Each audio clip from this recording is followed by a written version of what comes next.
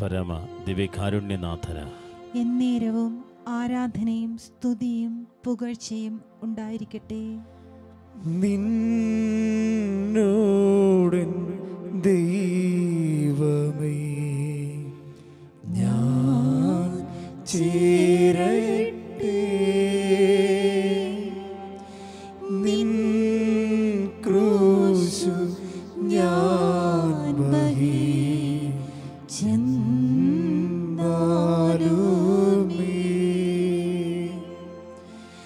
N ഗീതം എന്നുമേ നിന്നോടൻ ദൈവമേ, നിന്നോടൻ ദൈവമേ ഞാൻ ചേരട്ടെ.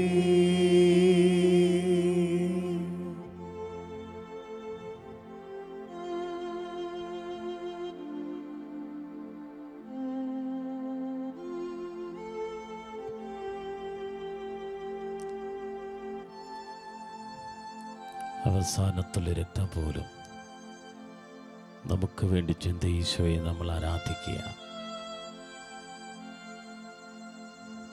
ആ ഈശോയോട് നമ്മൾ ചേരുകയാണ്.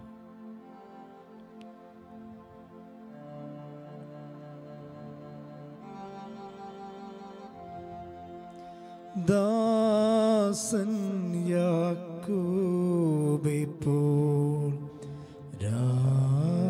കാലത്തിൽ വൻകാട്ടിൽ കല്ലിന്മേൽ ഉറങ്ങുകിൽ എൻ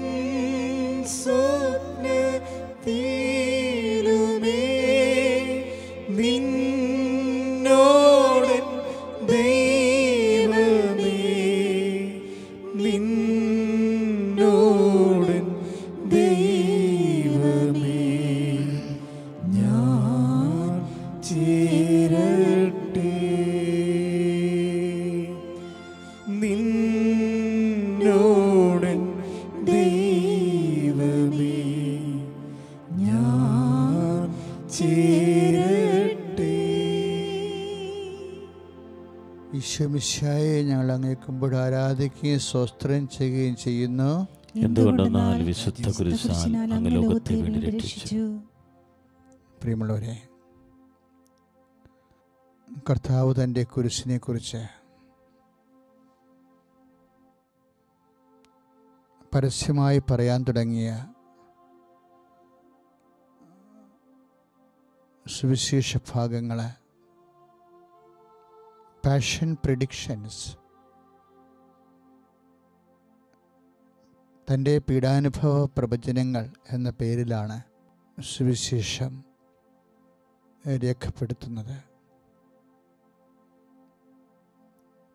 കർത്താവിൻ്റെ ജെറുസലേമിലേക്കുള്ള യാത്രയിൽ മനുഷ്യപുത്രൻ ശത്രുക്കരങ്ങളെ ഏൽപ്പിക്കപ്പെടും. അവർ അവനെ പീഡിപ്പിക്കാം, അവൻ മരിക്കും, എന്നാൽ മൂന്നാം ദിവസം ഉയർത്തെഴുന്നേൽക്കാം എന്നുള്ള ആവർത്തിച്ചു വരുന്ന 3 പ്രാവശ്യം സുവിശേഷത്തിൽ ആവർത്തിക്കപ്പെടുന്ന വചനമാണ് പീഡാനുഭവ പ്രവചനങ്ങൾ. പക്ഷേ ഈ പീഡാനുഭവ പ്രവചനങ്ങൾ ഈശോ ആദ്യമായി പറയാൻ അതിൻ്റെ പ്രലോഗ് ആദ്യം ആരംഭിക്കുന്നത് നമ്മൾ പ്രീഫേസ് എന്ന് പറഞ്ഞ പോലെ പീഡാനുഭവ പ്രവചനത്തിൻ്റെ ഒരു ആമുഖമുണ്ട്. അത് യോഹന്നാൻ വളരെ ധ്യാനാത്മകമായി തൻ്റെ 12-ാം അധ്യായത്തിൽ ആലേഖനം ചെയ്തിട്ടുണ്ട്. ഗ്രീക്കുകാര് ഈശോയെ അന്വേഷിക്കുന്ന ചരിത്ര മുഹൂർത്തമാണത്. യോഹന്നാൻ 12-ാം അധ്യായം 20 മുതലുള്ള തിരുവചനങ്ങൾ.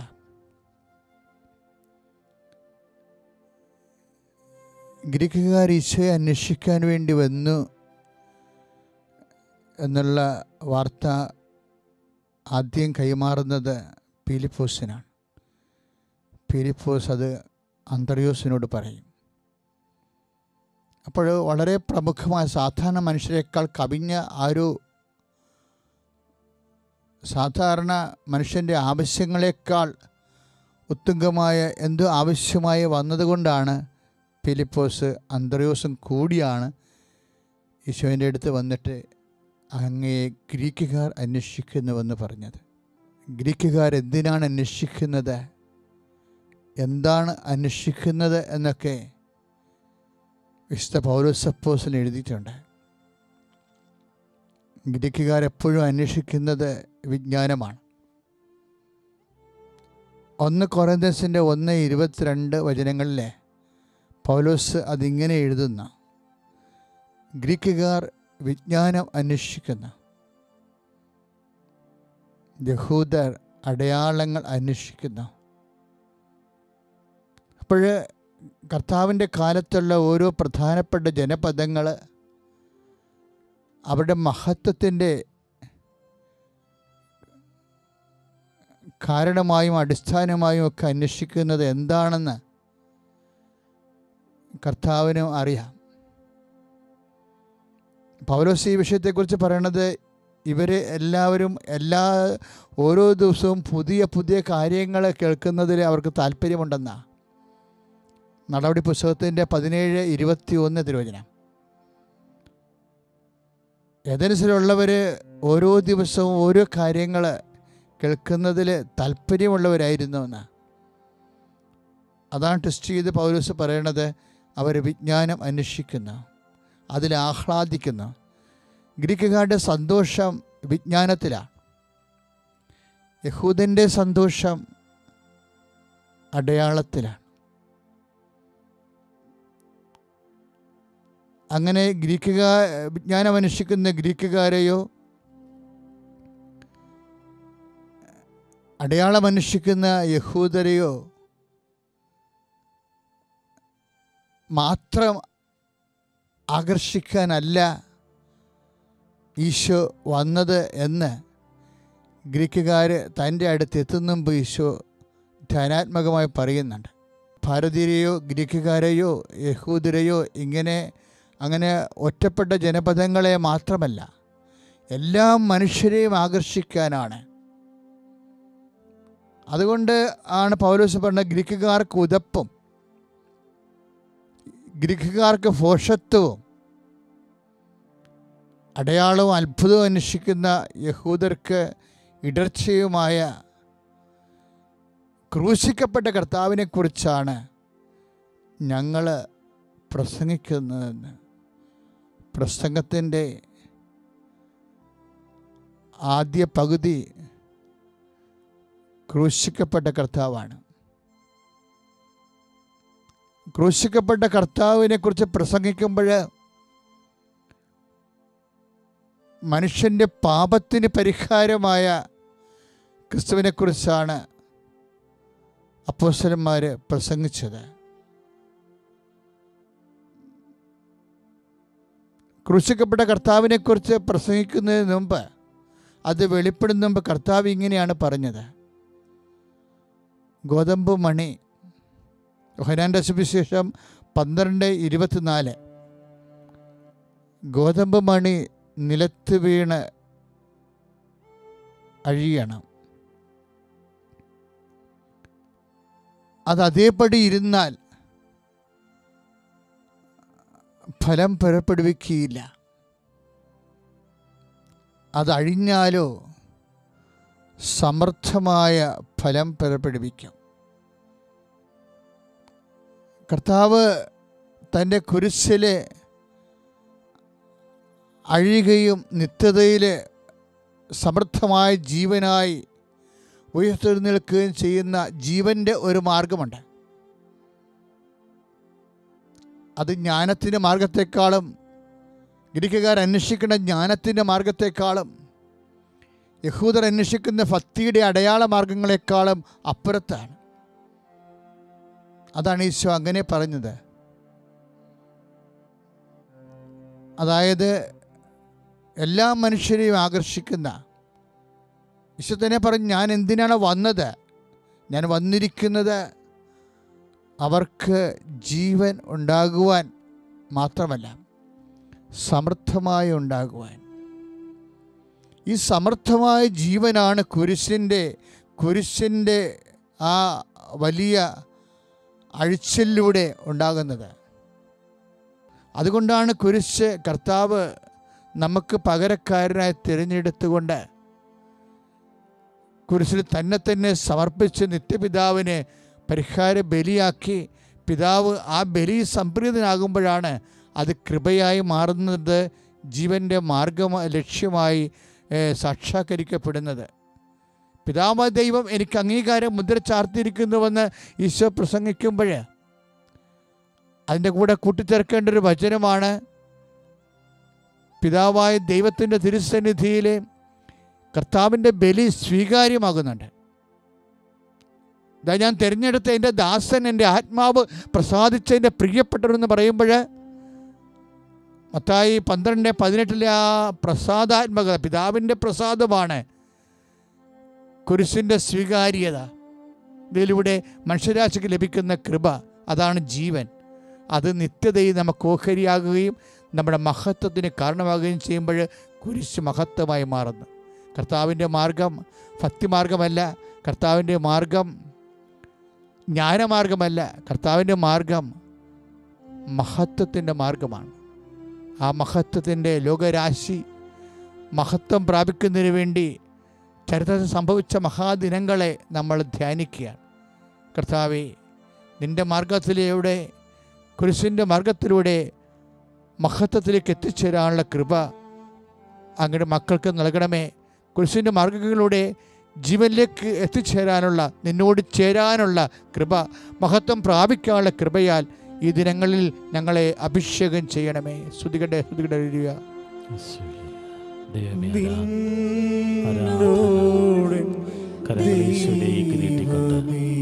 വിശ്വാസത്തോടെ പാടുക.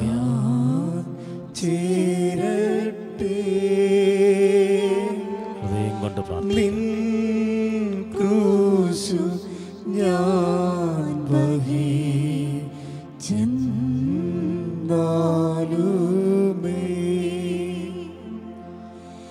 എൻ ഗീതം എന്നുമേ നിന്നോട് ദൈവമേ, നിന്നോട് ദൈവമേ ഞാൻ ചേരട്ടെ.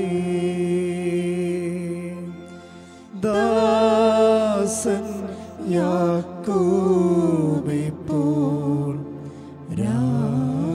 കാലത്തിൽ വൻകാട്ടിൽ കല്ലിന്മേൽ ഓരങ്ങുകിൽ എൻ സ്വപ്നത്തിലുമേ നിന്നോടൻ ദൈവമേ, നിന്നോടൻ ദൈവമേ ഞാൻ ചേരട്ടെ. പ്രിയമുള്ളവരെ, പുറത്തുനിന്ന് ഒരു സാക്ഷ്യം എന്നതിനേക്കാളുപരി എങ്ങനെയാണ് കുരിശിനെ കൃപയാക്കുന്നത് എന്നുള്ള എൻ്റെ വ്യക്തിപരമായ ഒരു സാക്ഷ്യമാണ് ഞാനിപ്പോൾ ഈ ദിവസം എൻ്റെ പരിശുദ്ധിയിലെ എൻ്റെ സഹോദരങ്ങളോട് പങ്കുവെക്കാൻ ആഗ്രഹിക്കുന്നത്. കഴിഞ്ഞ ദിവസങ്ങളിൽ, അതായത് ഒരാഴ്ച മുമ്പ്, എൻ്റെ വലിയ അണപ്പല്ലിലെ ഭയങ്കരമായ ഒരു ദൂരം, പണ്ട് വരെ ഉള്ളതാണത്, ഞാൻ തിരക്ക് കൊണ്ട് ശ്രദ്ധിക്കാതെ നടന്നു. ഈ ദിവസങ്ങളിൽ അത് ഒത്തിരിയേറെ പോതായിപ്പോയി. അപ്പോൾ പോത് വന്നിട്ട് ശരിക്കും ഉള്ളിലോട്ട് ഞരമ്പ് താഴേക്ക് വന്നു. അപ്പോൾ നമുക്കൊരു സ്വല്പം വെള്ളം കുടിച്ചാൽ പോലും വല്ലാത്ത വേദന, ഇങ്ങനെ തലയോട്ടി മൊത്തം ഇങ്ങനെ വേദനിക്കുന്നൊരവസ്ഥ വന്നു. എൻ്റെ കണ്ണൊക്കെ ഇങ്ങനെ ചുവന്നു പോയായിരുന്നു. അപ്പം എനിക്കെപ്പോഴും തോന്നിയ പല്ലെടുത്ത് കളയണം എന്ന് എനിക്ക് തോന്നുമായിരുന്നു. പക്ഷേ ഇത്തിരി പെട്ടെന്നാണ് നീര് വീണ് പല്ലിൽ വേദനയായി എനിക്ക് സഹിക്കാൻ പറ്റാത്ത അവസ്ഥയായി. ഒരു ദിവസം സന്ധ്യ തൊട്ട് ഒരു വൈകുന്നേരം വരെ വേദന തുടങ്ങി. അപ്പം നാളെ ഹോസ്പിറ്റലിൽ പോകാം എന്നൊക്കെ ഞാൻ വിചാരിച്ചു. പക്ഷെ ഞാൻ എൻ്റെ ഇടവകയിലായിരുന്നു. ഞാൻ ആ സമയത്ത് കിടക്കാൻ പറ്റിയില്ല. പക്ഷേ വേദന ഇങ്ങനെ ചുള് കുത്തുകയാണ്. നമുക്ക് ഒരു അതായത് ഒരു ഓർമ്മ പോലും പോണ രീതിയിലുള്ള വേദന. അപ്പം ഞാൻ ഓർത്ത്, കർത്താവേ, നീ കുരിശിൽ എന്നാ വേദനയായിരിക്കും അസ്ഥികളിലൊക്കെ അനുഭവിച്ചിട്ടുള്ളത്. അപ്പം ഞാൻ പരിശുദ്ധാത്മാവിനോട്, ഇപ്പോൾ ഈശോൻ്റെ കൂടെ നിന്നല്ലേ ഞാനിത് പറയണത്. അപ്പോൾ എനിക്ക് എപ്പോഴും ഉള്ളൊരു വെല്ലുവിളി, നമുക്ക് വേദനയെക്കുറിച്ച് സംസാരിക്കാൻ എളുപ്പമാണ്. മറ്റുള്ളവരുടെ വേദന എങ്ങനെ സഹിക്കണമെന്നൊക്കെ പറയാൻ എളുപ്പമാണ്. പക്ഷെ നമുക്കൊരു കുരിശ് വരുമ്പോൾ, ഞാൻ ആ സമയത്ത് ഒറ്റയായിരുന്നു, എൻ്റെ ഇടയിൽ ആരും ഇല്ല ആ സമയത്ത്. അപ്പോൾ ഞാൻ ഈ വേദന വരുമ്പോൾ ഞാൻ ആദ്യം ഇങ്ങനെ കമന്ന് കിടന്നു, തല ഇങ്ങനെ നെറ്റി തലേണിയിൽ അമർത്തി വെച്ചു. പിന്നെ ഞാൻ ഓർത്തു, കർത്താവേ, നാളെ ഞാൻ ഹോസ്പിറ്റലിൽ പോകും. പക്ഷേ ഈ സമയത്ത് ഈ വേദന നിൻ്റെ കുരിശിൻ്റെ കൂടെ വെക്കാൻ എനിക്ക് ഒരു കൃപ തരണം. എന്നിട്ട് എൻ്റെ മനസ്സിലുണ്ടായി, ഞാൻ ആ ദിവസങ്ങളെല്ലാം കുർബാനയെക്കുറിച്ചായിരുന്നു പ്രസംഗിച്ചുകൊണ്ടിരുന്നത്. കുർബാന തിരുവോസ്തി ഈശോ കയ്യിലെടുത്തിട്ട് പറഞ്ഞത്, do this in memory of me എന്നാ. ഇത് നിങ്ങൾ എൻ്റെ ഓർമ്മയ്ക്കായി ചെയ്യാൻ. എന്നിട്ട് അവൻ തൻ്റെ ശരീരത്തിൻ്റെ സാദൃശ്യത്തിലെ തിരുവപ്പമെടുത്ത് അവൻ കീറി. അപ്പോൾ എൻ്റെ ശരീരം കീറുന്ന പോലുള്ളൊരു വേദനയാണ് ഞാൻ അനുഭവിച്ചത്. അപ്പോഴേ അത് കർത്താവിൻ്റെ കുരിശിൻ്റെ കൂടെ ചേർത്ത് വെച്ച് കർത്താവിനെ മഹത്വപ്പെടുത്താൻ വേണ്ടി എന്നെ സഹായിക്കണമെന്ന് ഞാൻ പ്രാർത്ഥിക്കുന്നുണ്ട്. പക്ഷേ പ്രാർത്ഥനയേക്കാൾ വലിയ പ്രാണം പോകുന്ന വേദനയായതുകൊണ്ട് എൻ്റെ മനസ്സ് ഞാൻ ഇങ്ങനെ പറഞ്ഞു, കർത്താവേ നിൻ്റെ ഓർമ്മയ്ക്കായി, കർത്താവേ നിൻ്റെ ഓർമ്മയ്ക്കായി, കർത്താവേ നിൻ്റെ ഓർമ്മയ്ക്കായി. ഞാനങ്ങനെ പറഞ്ഞ് ഒരു 2 മണിക്കൂറെങ്കിലും പറഞ്ഞ് കാണും. എനിക്കിന്നത് കേൾക്കുമ്പോൾ ഭയങ്കര സന്തോഷമാണ്. പിറ്റേ ദിവസം ഞാൻ പല്ല് പോയി അതിൻ്റെ ക്യാപ്പൊക്കെ ഇട്ടു, അതൊക്കെ എല്ലാം ക്ലീൻ ചെയ്ത് കറക്റ്റ് ചെയ്തു. പക്ഷേ അതിൻ്റെ റൂട്ട് കനാലൊക്കെ ചെയ്ത് കറക്റ്റ് ചെയ്തു. പക്ഷേ എനിക്ക് ഉണ്ടാകുന്നൊരു സന്തോഷമെന്ന് പറയണത്, ഞാൻ ആ രാത്രി 12 മണി വരെയെങ്കിലും ഉറങ്ങാതെ വേദന അനുഭവിച്ച് കർത്താവേ നിൻ്റെ ഓർമ്മയ്ക്കായി, കർത്താവേ നിൻ്റെ ഓർമ്മയ്ക്കായി എന്ന് പറഞ്ഞ് എൻ്റെ വേദനയെ, എൻ്റെ പ്രയാസങ്ങളെ ഞാൻ കർത്താവിൻ്റെ കുരിശിൻ്റെ കൂടെ കൂട്ടിവെച്ചുകൊണ്ട് അവൻ്റെ കുരിശിൽ അവനോടുകൂടെ ഉയർത്തപ്പെടാൻ, ഇത് വലിയ ഒരു സത്യമായ കാര്യമാണ്. അതായത് നമ്മൾ ബോധതലത്തിൽ ബോധമുള്ളപ്പോൾ ഇതുപോലെയുള്ള ഒരു സന്ദർഭം വരുമ്പോൾ നമുക്ക് വിശ്വാസം സ്നേഹവും ഉണ്ടെങ്കിൽ നമ്മൾക്ക് കുരിശിൽ എൻ്റെ മഹത്വം പ്രാപിക്കാൻ പറ്റും. എൻ്റെ ഈ കൊച്ചനുഭവം നിങ്ങൾക്കും ഇന്നത്തെ ദിവസം ആത്മവിശുദ്ധീകരണത്തിനും ആത്മശുദ്ധീകരണത്തിനും ഉതകട്ടെ എന്ന് ഒരു സാക്ഷ്യം പോലെ പറഞ്ഞുകൊണ്ട് യേശുവേ സ്തോത്രം. ഹല്ലേലൂയ. കർത്താവെ, ആരാധിക്കുന്ന ദൈവമേ, യേശുവേ നന്ദി. കർത്താവെ, കർത്താവെ, ഞങ്ങൾ അങ്ങയെ സ്തുതിക്കാൻ, ഞങ്ങൾ അങ്ങയോട് ചേരാൻ ജീവിത സഹനങ്ങളെ ചേർക്കുകയാണ്. കർത്താവെ, ജീവിത സഹനങ്ങളെ സ്പർശിക്കാൻ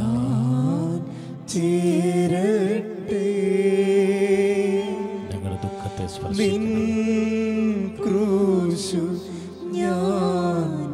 ഈശോയെ സ്പർശിക്കണമേ.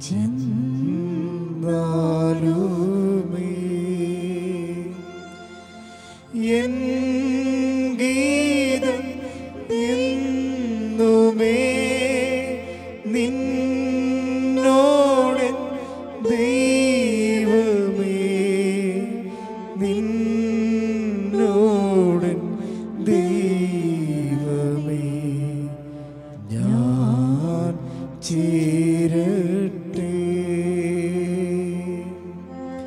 ദാസൻ യാക്കോബേ പോൽ കാലത്തിൽ വൻകാട്ടിൽ കല്ലിന്മേൽ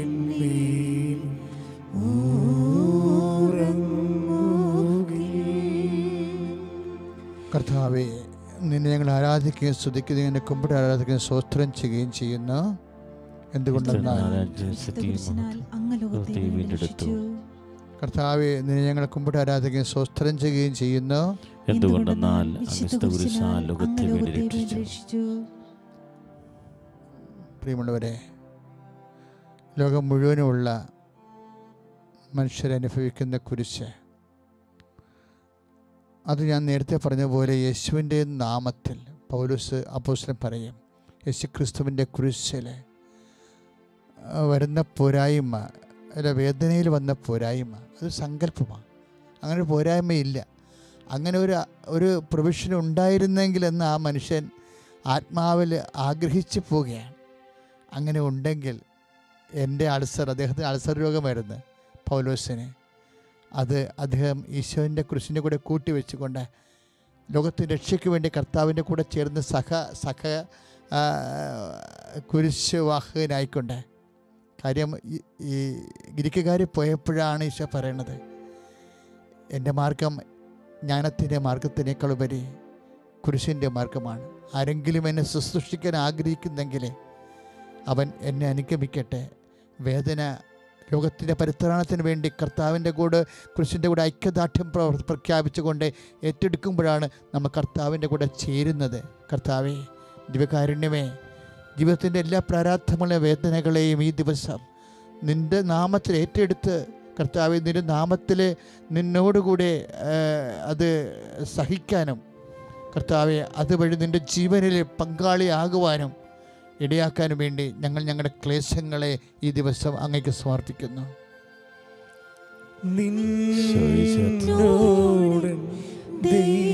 എന്നെ അനുഗമിക്കാൻ ആഗ്രഹിക്കുന്നവൻ തൻ്റെ കുരിശെടുത്ത് എന്നെ അനുഗമിക്കുന്നു പറഞ്ഞ ദൈവമേ,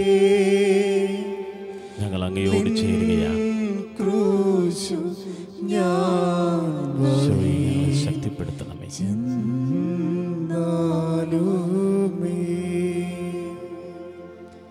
കർത്താവേ, നിന്റെ ആണിപ്പെഴുതാർന്ന അത്ഭുതകരം കർത്താവെ, കുറേ വർഷങ്ങളായിട്ട് വേദന അനുഭവിക്കുന്നവരും കിടപ്പ് രോഗികളും മനസ്സ് തളർന്നു പോയവരുമുണ്ട്. ഈ ദിവസം കുരിശിൻ്റെ ശക്തി നിന്റെ അണിപ്പെഴുതാർന്ന അത്ഭുതകര ആ മക്കളുടെ ശിരസിൽ വെക്കണമേ. കുരിശ് ജീവൻ്റെ ശക്തിയാണ് ഞങ്ങൾ വിശ്വസിക്കുന്നത്. ആ ശക്തിയാൽ മക്കളെ അങ്ങ് ഏറ്റെടുക്കണമേ. ഹല്ലേലൂയ.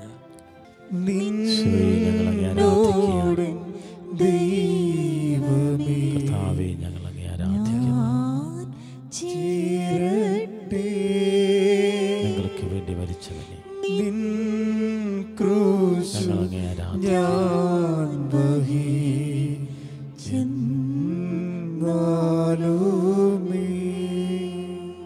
കർത്താവേ, കുരിശിൽ കിടന്നുകൊണ്ട് പോലും കർത്താവേ, എല്ലാവരെയും റിലീവ്ഡ് ചെയ്യാൻ, താഴെ നിൽക്കുന്നവരെയും നിന്റെ ചങ്കൽ കൊത്താൻ ഓങ്ങുന്നവരെയും പാർശ്വങ്ങൾ ക്രൂശിക്കപ്പെട്ടവരെയും എല്ലാവരെയും റിലീവ് ചെയ്യാൻ, വിമോചിപ്പിക്കുവാൻ കർത്താവേ നീ എപ്പോഴും അതിനുള്ള പഴുതുകൾ അന്വേഷിക്കുകയായിരുന്നു ഈശോ.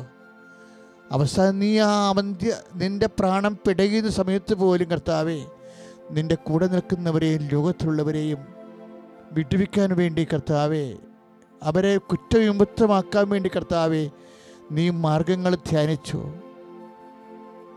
എന്നിട്ട് നീ ഉച്ചസ്വരത്തിൽ പറഞ്ഞു, പിതാവേ അവരോട് ക്ഷമിക്കണമേ, അവർ ചെയ്യുന്നത് എന്തെന്ന് അവരറിയുന്നില്ല എന്ന്.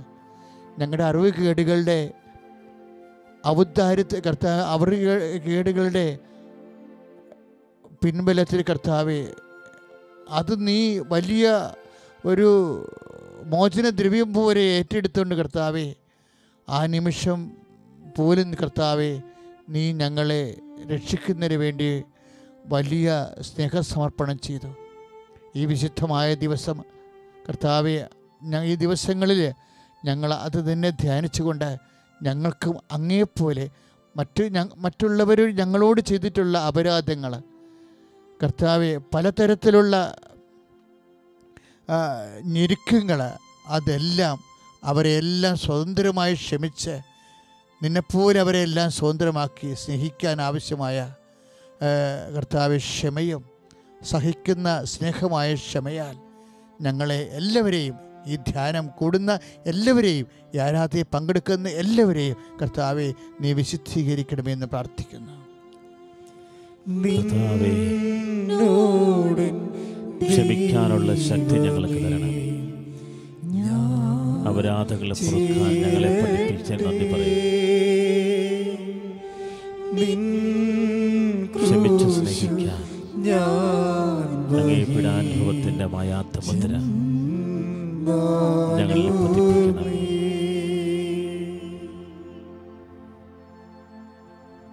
കർത്താവിൻ്റെ വിശുദ്ധമായ രക്തത്താൽ അഭിഷിക്തരായി കുരിശിൻ്റെ ആശീർവാദം സ്വീകരിക്കാം.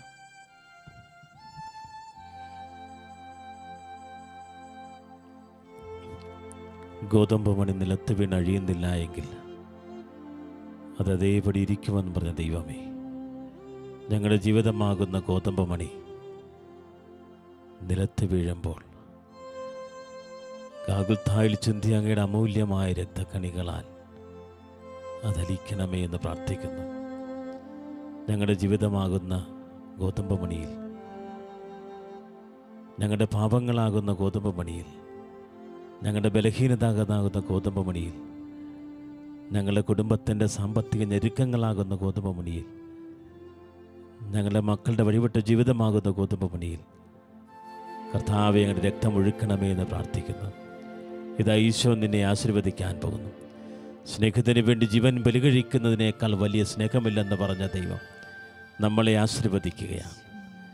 കുരിശിൽ കിടന്നുകൊണ്ട് നല്ല കള്ളന് പർദീസ വാഗ്ദാനം ചെയ്ത ദൈവം നിന്നെ ആശീർവദിക്കുകയാണ്. നമ്മുടെ അതിക്രമങ്ങൾക്ക് വേണ്ടി ഈശോ മാധ്യസ്ഥം വഹിക്കാൻ കർത്താവേ ഞങ്ങളുടെ ക്ഷതങ്ങളാൽ ഞങ്ങൾ സൗഖ്യമുള്ളവരായി. കർത്താവേ, ഇവർ ചെയ്യുന്നവരറിയില്ല എന്ന് പറഞ്ഞുകൊണ്ട് ഞങ്ങളുടെ തെറ്റുകൾ പുറത്തവനെ അങ്ങേ ഞങ്ങൾ ആരാധിക്കുകയാണ്, അങ്ങേ ഞങ്ങൾ സ്തുതിക്കുകയാണ്. ഈശോയെ, അങ്ങയുടെ മരണം ഞങ്ങൾക്ക് പുതുജീവൻ പ്രദാനം ചെയ്യുന്നു, ഞങ്ങൾക്ക് പുത്തൻ ജീവിതം ചൈതന്യം നൽകുകയാണ്. അവസാനത്തുള്ളി രക്തം പോലും കർത്താവേ ഞങ്ങൾക്ക് സൗഖ്യമായി മാറി. എല്ലാ രോഗങ്ങളും സുഖപ്പെടുത്തണമേ. പരിശുദ്ധ പരമ ദിവ്യകാരുണ്യ ഈശോയ്ക്ക് ആരാധനയും സ്തുതിയും പുകഴ്ചയും ഉണ്ടായിരിക്കട്ടെ. പരിശുദ്ധ പരമ ദിവ്യകാരുണ്യ ഈശോയ്ക്ക് ആരാധനയും സ്തുതിയും പുകഴ്ചയും ഉണ്ടായിരിക്കട്ടെ.